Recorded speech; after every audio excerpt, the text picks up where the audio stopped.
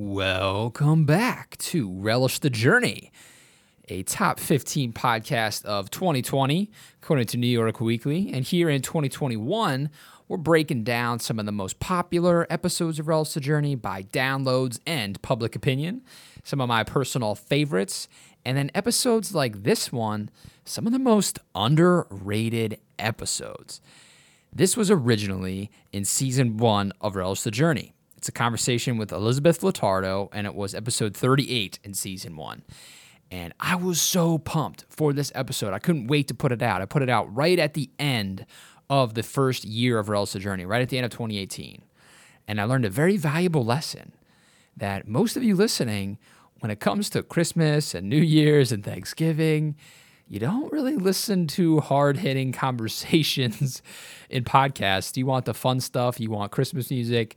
You don't want philosophical ponderings in conversational audio form. So this episode didn't do as well as I thought it should. And so I'm bringing it back.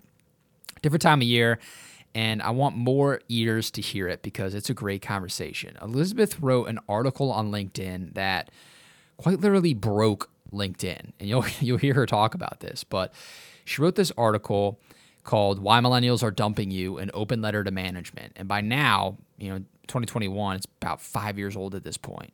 But she wrote this article on LinkedIn, went to bed, and then woke up to, enormous fanfare, lots of shares, lots of likes, comments, and it really took off from there. And her story is really interesting because it's not what you'd expect from somebody that went viral, in my opinion at least. And I'll let you listen to hear what I'm saying there. But I walked away from this conversation feeling like everything I was doing was for something, right? I felt like, I could do what she did because she made it seem and feel very accessible. And that was important to me at the time when I had this conversation. And it's important to me now as I'm doing more with books and talks and this podcast and other shows. So Elizabeth, if you're listening to this a second time, thank you once again for this conversation we're about to hear. I listened to it back and I smile, and I'm just so grateful that I was able to have it with you and that everybody can listen to it now. So everyone, here's Elizabeth Latardo.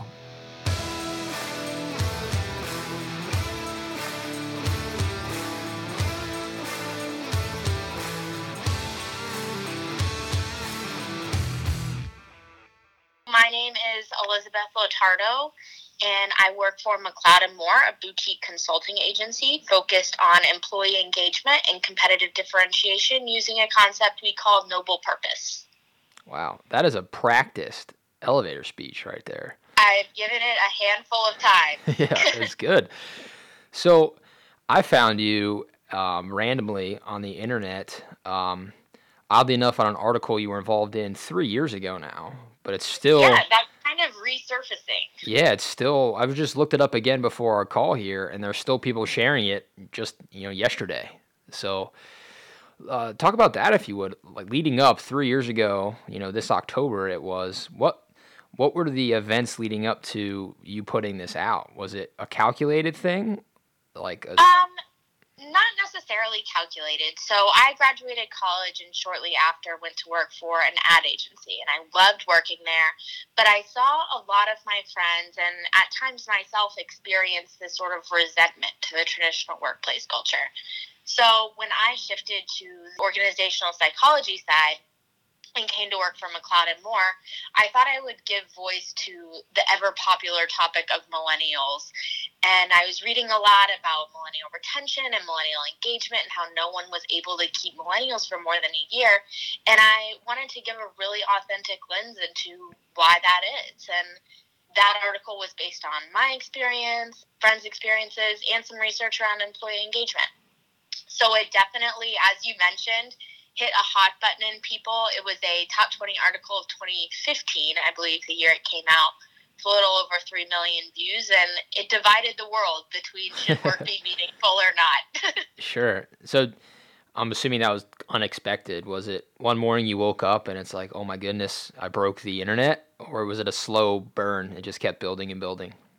It was one morning I woke up and I broke the internet.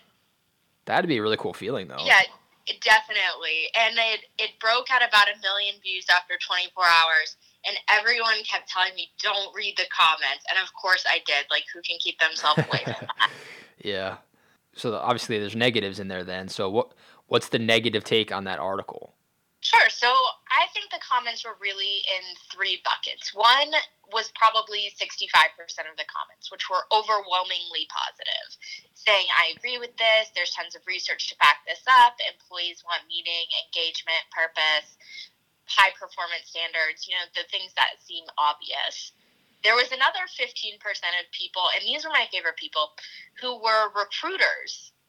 So, for an example, someone from Campbell's Soup came on and said, we have purpose and meaning here at Campbell's. If this article resonates with you, give me a call. So really using it as like a recruiting platform, which I thought was so smart. Yeah, it is really smart.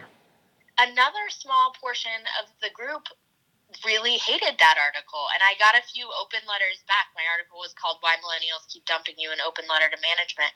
And I got a few open letters back and a few thousand comments saying, this is, BS, for lack of a better word. Work is work. You're there to make a paycheck. You're a cog in the machine. And the sooner you accept that, the happier you'll be. Gosh, that makes me cringe just hearing that. Yeah, and the thing about LinkedIn is you're commenting as yourself. Right. I mean, it's not like Reddit where you can be, basement boy 123. Well, not even that. You're out there. Yeah, and your employer's out there too. It's not just you. It's your resume is following you in your comments. Yep. Definitely true. So I'm amazed at how bold some people were, but nonetheless. So did you get actively engaged then in the comment section? Feed the trolls, as they say? No, I never commented back. I did not make that mistake. I did read them, not all of them, but a lot of them, and I never commented back. But I do throw a like in there when someone gets particularly sassy. That's funny. Yeah, and looking at your LinkedIn profile after I found you, it does look like you were that millennial, like jumping around about a year or so. You had a couple jobs where you weren't there for over a year. So what were some of those kind of specific experiences? You had general themes, everything down to a $5 macchiato, which made me laugh in the article. But was there a particular? I mean, of course, the article was kind of clickbaity and pokes fun at some of the stereotypes, obviously. So I had a lot of different internships in college, and a lot of my LinkedIn reflects short employment times because they were natural ending internships, like summer internships or semester internships. I did work for an ad agency for almost a year out of college and left just because I felt like the industry wasn't for me and the culture there wasn't for me either. And a lot of my friends had similar experiences in first jobs of some folks finding a ton of meaning and a ton of purpose, and some folks thinking, this isn't for me. And I think that's where millennials kind of get a bad rep because the employee retention numbers are so low. Sure. See, so how do you create meaning yourself, do you think, in a job if it's not created for you? That's a great question. So after I wrote that article, I started doing courses for LinkedIn Learning. And one of the most popular ones I've done is Leading Yourself, which is about just that. How do you create a meaningful and purposeful work experience when your boss might not be handed it to you on a silver platter? Right. And the thing I say the most is it's all about the framing. And as a millennial and as someone who's early in their career, not every job is going to be glamorous. 90% of your daily duties are probably grunt work. But when you look at those activities in relation to the impact of the organization, everything changes. And that's something I challenge myself to do and talk a lot about in the course Leading Yourself, is the ability to push yourself and see the end impact of what you're doing and see how it ties into an organizational strategy and see the impact it has on customers. And it's so easy to not push yourself to think about it when you're in the middle of it. Yeah, so then on the flip side of that, then what would you say to the managers out there who just, they put their heads down and they're focused on their own stuff and not on creating that meaning for the people? I mean, everyone has metrics they're held accountable to. I have metrics. I have a sales quota that I have to hit, and it's really easy to zoom in on that. But what the research tells us, and this is a lot of my graduate work, is that the more you put into developing employees, creating a meaningful workplace, the more those metrics start to take care of themselves. So profit being one of the ones that's most talked about. Profit is probably the most lagging indicator in business. It's a result of the decisions you made last year. And those decisions, they play out in the long term. But when you focus on profit in the short term, you cost yourself the opportunity to really engage with employees and create a meaningful work experience, which is ironically what derives the most profit. So it's easy to head down and focus on those metrics, but the how you get there is actually what moves the needle. Sure. So have you worked with any companies that use employee engagement as the metric over a profit metric? So I think, it's not a false dichotomy necessarily. The best organizations have a ton of metrics, and the executive scorecard covers everything from revenue, stock price, down to employee engagement and net promoter scores.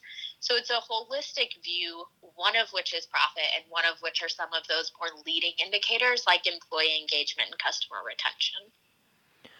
And so for people out there who have no idea what any of those metrics are, if it's a small family-owned business, right? It's not a Fortune 500. Where do they start? I mean, where does somebody just say, "Man, I want to try this, but I don't know how or where to begin"? Where do you think they begin?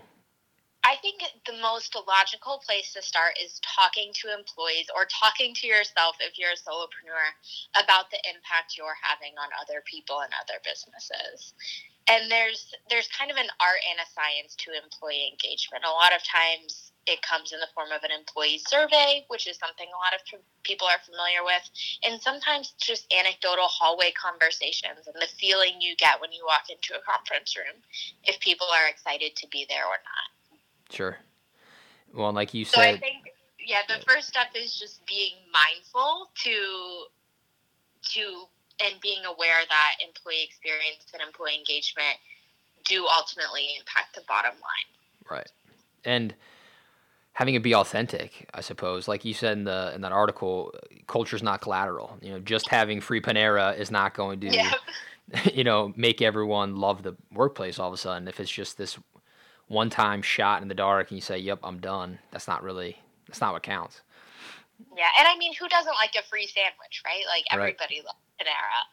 But I think, especially when it comes to millennials, and why that article hit such a hot button, is a lot of organizations think that pool tables and unlimited vacation and garden clubs are the way to employee retention, when, just like you said, it's meaningless if there's not something true behind it and a true value and a true purpose of an organization.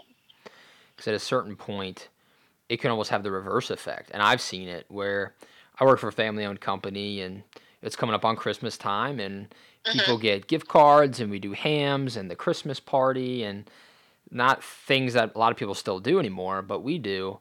But some people, you see it, and it's like they deserve that fam. And if you took it away from them, it's like, how dare you? They're entitled to this ham now, even though it's, it's an extra special thing. It's almost like it's not enough. Well, if the company can get these hams, why can't they do this, that, or the other thing for me? And right. Well, and it becomes about the ham, not the meaning behind the ham. Right. Absolutely. Yeah. Very true. It's an interesting balance. So we started off with millennials because of that letter, but then, I mean, to me, I think I even commented to you when I reached out to you or when I shared it. I feel like you could remove the word millennial and put human being, Gen X. Yeah, any high-functioning person. Yeah. Any self-aware person would say, yeah, I feel that way. But with your background and the research you've done, what are the differences you see if, you've got a mixed workforce of millennials, baby boomers, so on and so forth? Is it different, the same, variations of the same? That's a great question, and you are not the first person to say this isn't millennial specific. A ton of people in the comments were saying, I'm a baby boomer and I feel this way. This is normal of anyone who wants to have a meaningful job. And the research indicates that everyone wants meaning at work. Everyone wants accountability. Everyone wants to feel like their work is having an impact. But millennials are willing to quit if it's not there. So it's a plus for everyone and an imperative in millennial retention. And a part of that is generational, and it's a pattern we've seen play out across Generation X and the baby boomers when they were of similar age. And part of it is is economic and having the flexibility to live with their parents longer and not the responsibility of owning homes. So there are a lot of factors that contribute to why millennials will leave in the absence of it. But like you said, the research proves this is a plus for everyone. And you kind of answered something I was going to ask, is just why you thought that was. Why are they so willing to leave? But when you phrase it that way, if they're early enough in their career, you're right. They don't have they don't have dependents. They don't have all the bills that somebody that's Right. really entrenched in their career wouldn't have the luxury to just say, you know what, I'm done. I'm not doing this. Exactly. But what's interesting about that too is you don't have to quit a job without having another one. You could still leave and go find another one someplace else if you don't like it, instead of staying and just being miserable. Slugging it out, right? Yeah. So why do you think people stay? Especially in the... Go ahead. I was going to say, so why do people stay when they stay when they're miserable? Millennials are going to leave because they want to be happy, and then there's this whole other group of people that just love being miserable and they stay and don't do anything about it. And I think that could be another open letter, like, hey, why I wish you'd dump me if you're an employer, get out. Yeah. Yeah. In the business I work in, we call it the quit and stay. They have mentally and spiritually left the building, but are physically still present. Right. And then there's that weird point where they're not happy with their paycheck, right? But they're not willing to put in the work needed to then positively affect their paycheck. But it's just enough to get them by, and also just enough to have them be mad all the time. And then it's just crazy. Absolutely. And the chilling effect that has on everyone else around them, too, is something that's often overlooked. Right. Yeah, I think you even had that in the letter about someone that is the top performer. They see someone that quit and stayed, and then it brings them down because they feel like if that's being allowed, then is that really the company they want to work for? Right. And there's a ton of research around it. One of the greatest books about it is called The No Asshole Rule. I like that title. That's literally the title. And it's a Harvard PhD who wrote it. His name is escaping me. But he goes into the science of these people who are considered assholes, just a real drain on the workplace, and calculates up what they're costing. And a lot of times these people are excused because they're high performers, or because they've been with the company for a long time, or because they have a certain contract.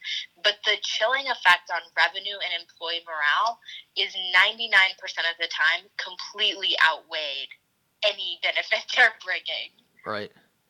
Yeah, so you almost we were talking about metrics earlier. You need like an asshole metric. Like, where does somebody fall on this scale? And right, I'm sure some like Cosmo quiz is your employee an asshole. Yeah, that's funny.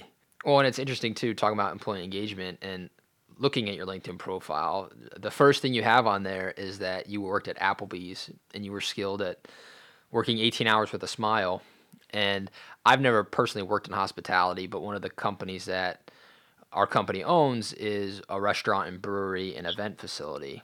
And there's 100 plus people that are there doing that grind. And it is amazing that they can stay so positive the whole time.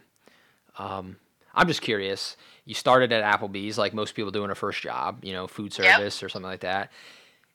Where you are now as, a VP level, looking back at your time at Applebee's, what similarities can you draw between the two, even though they're so far apart? And like, what do you think you learned at Applebee's that you still take with you every day when you're at the office? They're not as far apart as people think. And anyone who has been a waitress or a bartender knows that it is one of the most challenging jobs there is in terms of mental stamina, in terms of emotional acting, and the need to smile for 18 hours a day, like I wrote in my LinkedIn profile. But I think what really got me through that time was just thinking about the end user. And I know Applebee's, I don't think truthfully is that great. In fact, we called it Crapplebee's a lot of the time. That's funny. But people only go out to eat once a week, and Applebee's for some people is the highlight of their weekend. And focusing on that and knowing that it was in my hands to provide a great experience was what really powered me through that double shift. Right. And the same is true now. I mean, in any job, there's grunt work, and in any job, things don't always go the way you want. but keeping in mind why you're doing what you're doing and the impact it's having on other people is how you push through that hour 16, 17, 18. Right. Or year, if you stay, year 5, Yeah. 6, 7, Have you read the book or heard of the book Start With Why? Yes, Simon Sinek. Yeah, that's what it made me think of, because that was a great book, and he talks a lot about that. And that goes back to employee engagement is, what the hell am I doing? How does it fit in the bigger picture? And you could take a small task and frame it with this grand idea, and then you have people that buy in, and they'll keep doing it. Exactly. And it's not just the people who are selling life-saving pharmaceuticals or the people who are, inventing clean energy. It's everyone from a waitress at Applebee's recognizing that, hey, for this family, this is the one night a week they're going out and it's a big deal to them. To someone who is in consulting and a VP level saying, you know what, this training program is going to mean everyone to the person going through it. Or everything. Right. And just always pushing yourself to look one step further down the line and past the task and keeping that focus on the impact. What do you think is going to be the issue that we talk about with the generation that's after the millennials?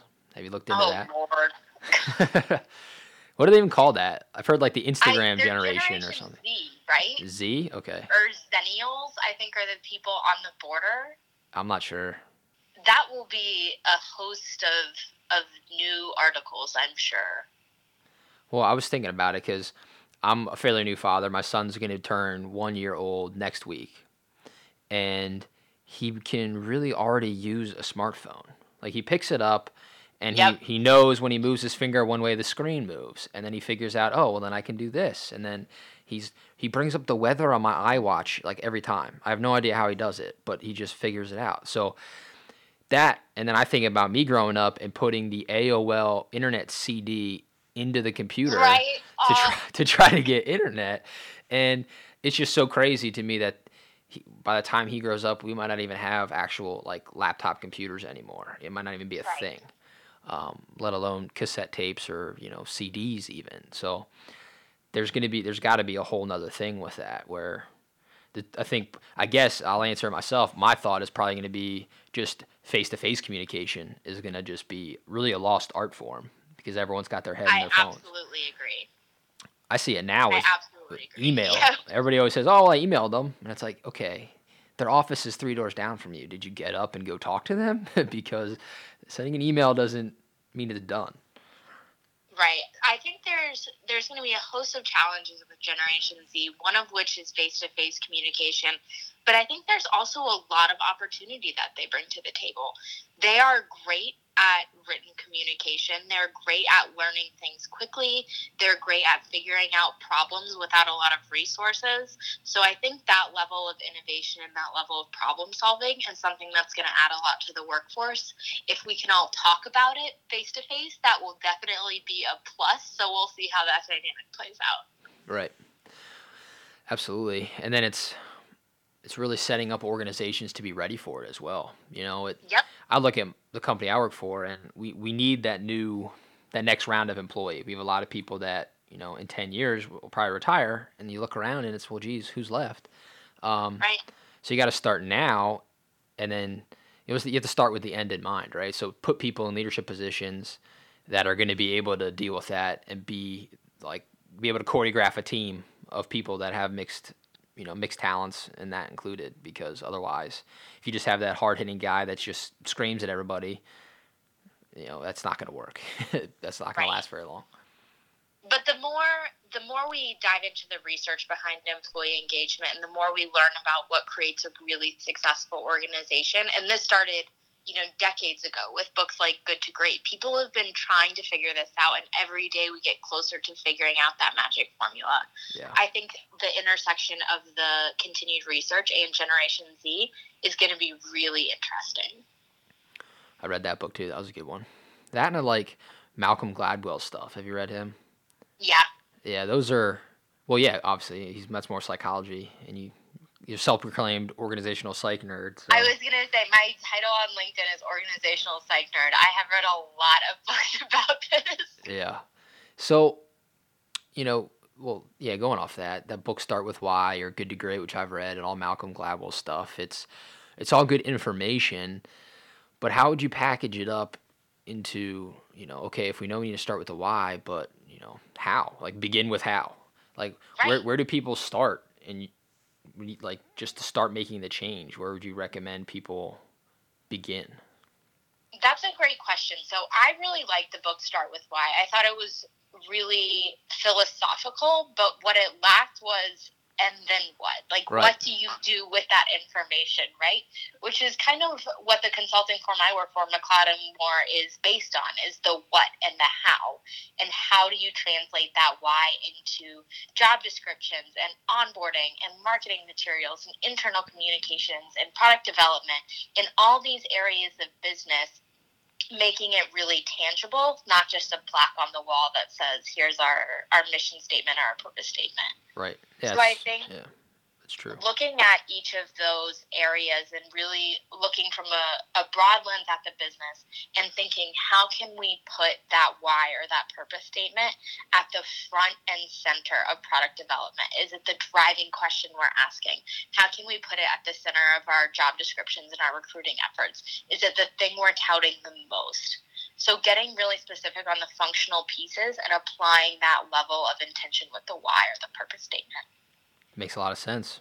And that goes back to having it be authentic and not just free Panera. If it's right. If it's into everything, then it just becomes second nature. It's like saying your name. Everybody's on that page. You'll attract the people that are fit that already, and you'll get rid of the people that are the assholes we talked about if they don't fit into it. And then you're set up for success as long as you don't lose sight of that, the culture you've created at that point. Right. So how did you get here? Like, is it just a mixer of books you read and education? Like, what brought you to this point in your life where you are, such an authority on this topic? Like, what's your path to this been? Sure. So I studied advertising and psychology in my undergrad, and I was always really fascinated with getting people to do things and how what you said or how you said it or what you showed them could change the outcome of situations. So I didn't really know where that interest would lead me. I started out working in advertising, and like I said, love being able to create messages and position products differently. But at the end of the day, it wasn't as fulfilling to me as that one-on-one personal connection. So I thought about going into sales, which is a natural next step from advertising a lot of the time. And when I was in an introspective time thinking I'm probably going to leave advertising, my mom came to me with a freelance project. And she had written a book called Selling with Noble Purpose. So we're a family of nerdy salespeople. And she was working with Google on implementing some of the principles in Selling with Noble Purpose. And at that time, I was selling Google AdWords for the ad agency I worked for. So I knew a lot about it. And I took the freelance project, and we worked really well together. And I just became obsessed with this learning and development and organizational culture side of messaging. And it was something that right when I got into it, seemed like it aligned everything I was interested in. I love people. I love messaging. I love thinking about situations and trying to influence actions and language. So the second I was exposed to it, I knew it was the perfect storm of everything I was interested in. So I went back to school and I got a master's in organizational psychology with a concentration in coaching, and went to work for McLeod & Moore full time. And we have grown the business to encompass consulting, speaking, and we also run a Noble Purpose Institute once a year. Very cool. So that is the quick summary of from Applebee's to here. Sure. There you go. That could be your next LinkedIn article, from Applebee's to here. Yeah. What Crapplebee's taught me about coaching. There you go. There you go. And don't be an asshole could be the subtitle. Yeah. Right. 18 hours of a smile. Yeah.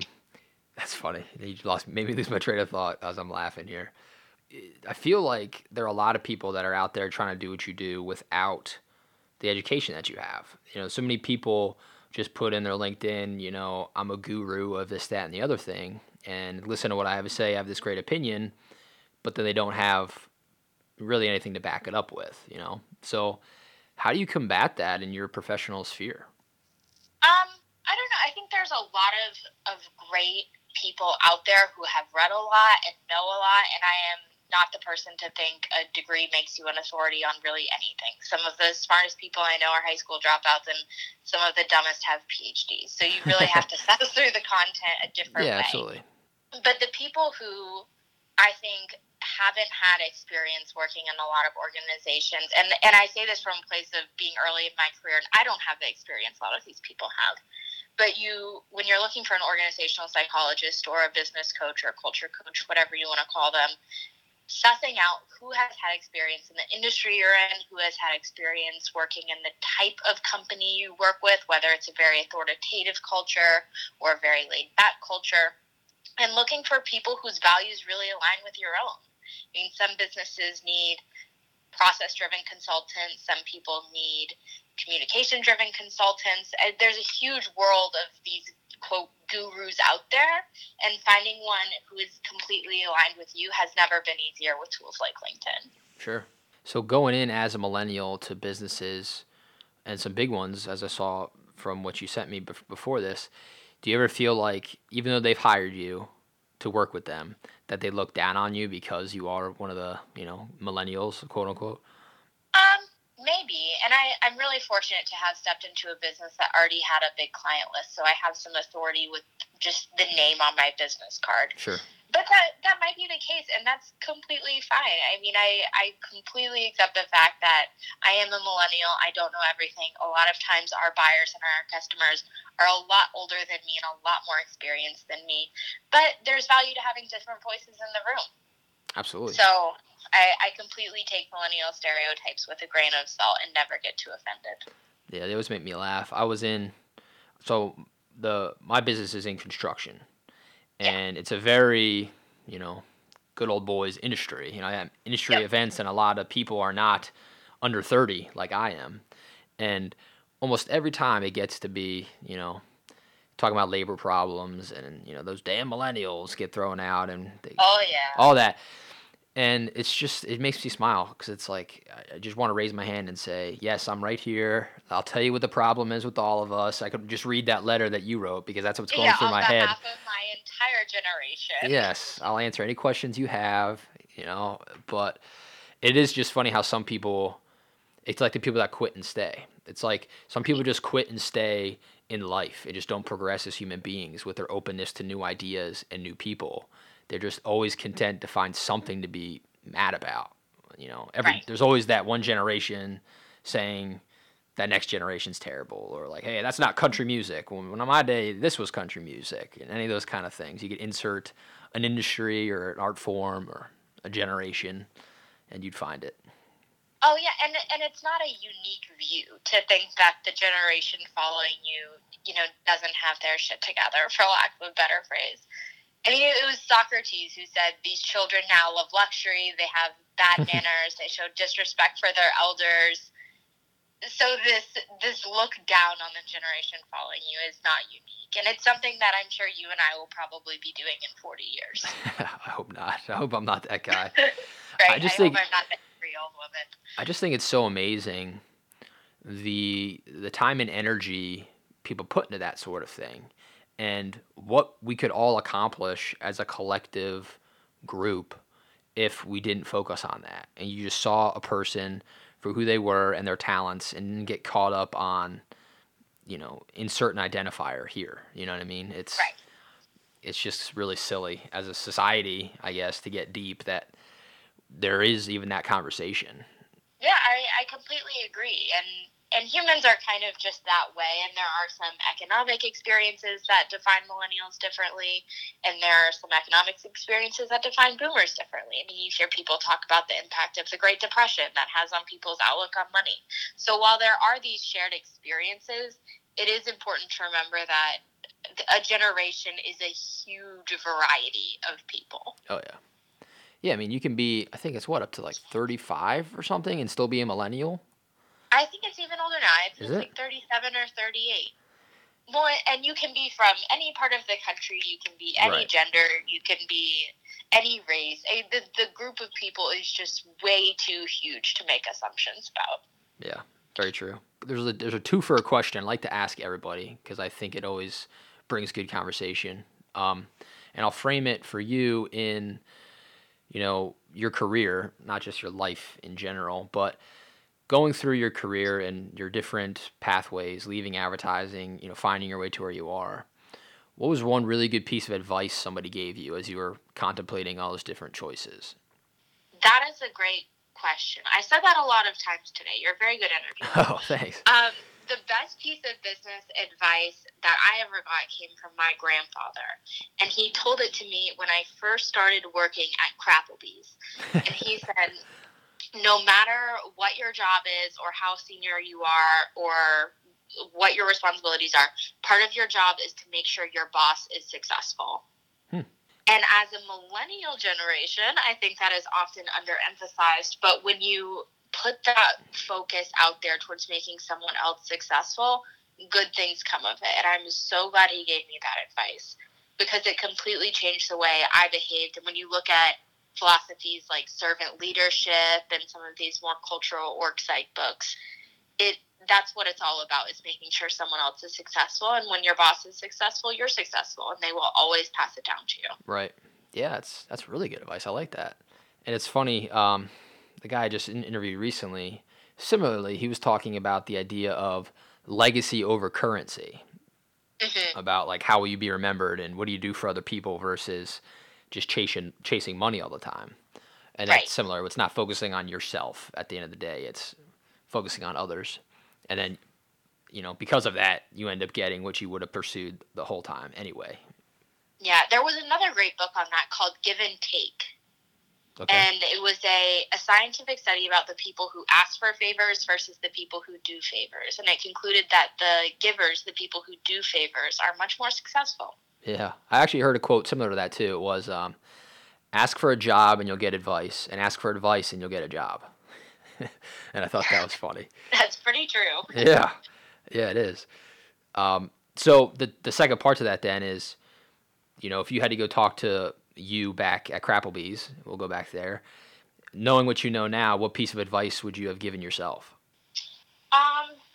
To not discount any experience. I mean, as much as I talk about how I was really focused during that time and tried to always remind myself of, the guest experience and what it meant for these other people, I did in the back of my mind have the thought, this is a job for me. Like, I'm not going to be here forever. And I had that thought through a lot of internships and even my first job. And I think when you let that thought in, even if you don't want it to impact your performance, it does. Even if you don't want it to impact your engagement, it does. So I think the advice I would give to my younger self would be just be all in and don't necessarily worry about the next play. Just be fully where you are and get the most out of it. I like that. This whole thing I do is called Relish the Journey, because I was at a point in my life when I started this where I had all these wonderful things happening. I was building a house. My wife was pregnant, got promoted at work, all these awesome things happening all at one time. And I should have been the happiest guy, but I wasn't, and just stressed out. And I didn't relish the journey I was living at that time. I didn't stop and just smell the roses. And so this kind of forces me to do that, and force other people to do that, stop and have this sort of conversation that I learned something from, and hopefully the people I'm interviewing do, if it's about me or themselves, and the people that are listening do. But what's a time for you when that happened, where you're surrounded by all the success, but you really weren't in the moment to appreciate it? I think that happens to everyone all the time. And the challenge is to not let it happen constantly. So we all have moments where we're not fully present. Like, it's impossible to be mindful for 24 hours a day, no matter how many BuzzFeed tips you read on it. So true. But to let yourself go days without being mindful, or weeks without being mindful, or months without being mindful is really where it starts to get tricky. So I think I've definitely let myself go too long without that mindfulness practice, especially when things get busy and you have a lot on your plate and it seems like every day brings an even bigger to-do list than the last day. But to never let yourself go too long is the challenge. I mean, that's what you just said. You always have to be pushing yourself. Yeah, for me, it's practicing gratefulness, and it's like working out. If you stay in shape, it's easier to stay in shape, right? So if you force yourself to practice it, it's easier to do. But if, like you said, you go too long, then you're really sore. You know, you haven't worked out in a while, and it's harder to get back in the rhythm. So absolutely. So I think when life is throwing a lot at you, it's so easy to let that go, but it's so hard to get back the longer you let it go. Oh yeah. So this one's a thought provoker, and if you listen to any of them, you'd know it's coming. So I don't know if you did listen to any, so maybe I'll catch you off guard. But how would you describe your life so far in 3 words? I did know this was coming. Okay. I did a little bit of homework, and I was ready, and I already thought about my 3 words. Okay. So I would say mine are live with purpose. Okay, cool. So talk about that. What does that mean to you? Sure. So when I think about my life's experiences, the most meaningful times were when I was really intentional and really purposeful about what I was doing, even if it seemed meaningless. And that's, the consulting work that I do and the company I work for does now, is making sure that every action is focused on a larger purpose, that every interaction is focused on a bigger purpose. And the more you keep that top of mind, whether you're waiting tables or whether you are consulting, the more mindful and successful you become. So for me, always challenging myself and the people around me to focus on the bigger picture and realize the impact of everything we're doing is what matters the most. That's awesome. I like that a lot. It brings us to a good closure here. It kind of brings together the start with why and everything we talked about so far. So live with purpose. Dig it. Cool. Me too. I'm trying to do it, but I'm a work in progress, and everyone's a work in progress. The moment you stop being a work in progress it's where you become one of those assholes. Yeah, so, what's that phrase? Stop learning, stop burning? Sure, yeah. Or, physics, right? Just an object in motion stays in motion, and one at rest stays at rest. So keep it going. Very true. But I find in myself and in work and in life, the more you remind yourself the reason behind something or the end game, the easier sometimes mundane tasks become. Oh, yeah, absolutely. What's the purpose? Why am I doing this? Of course. And true in parenting, true in waitressing, true in just about anything. Absolutely. Well, thank you. I appreciate you indulging some random guy that messaged you on LinkedIn out of the blue on an article you wrote 3 years ago.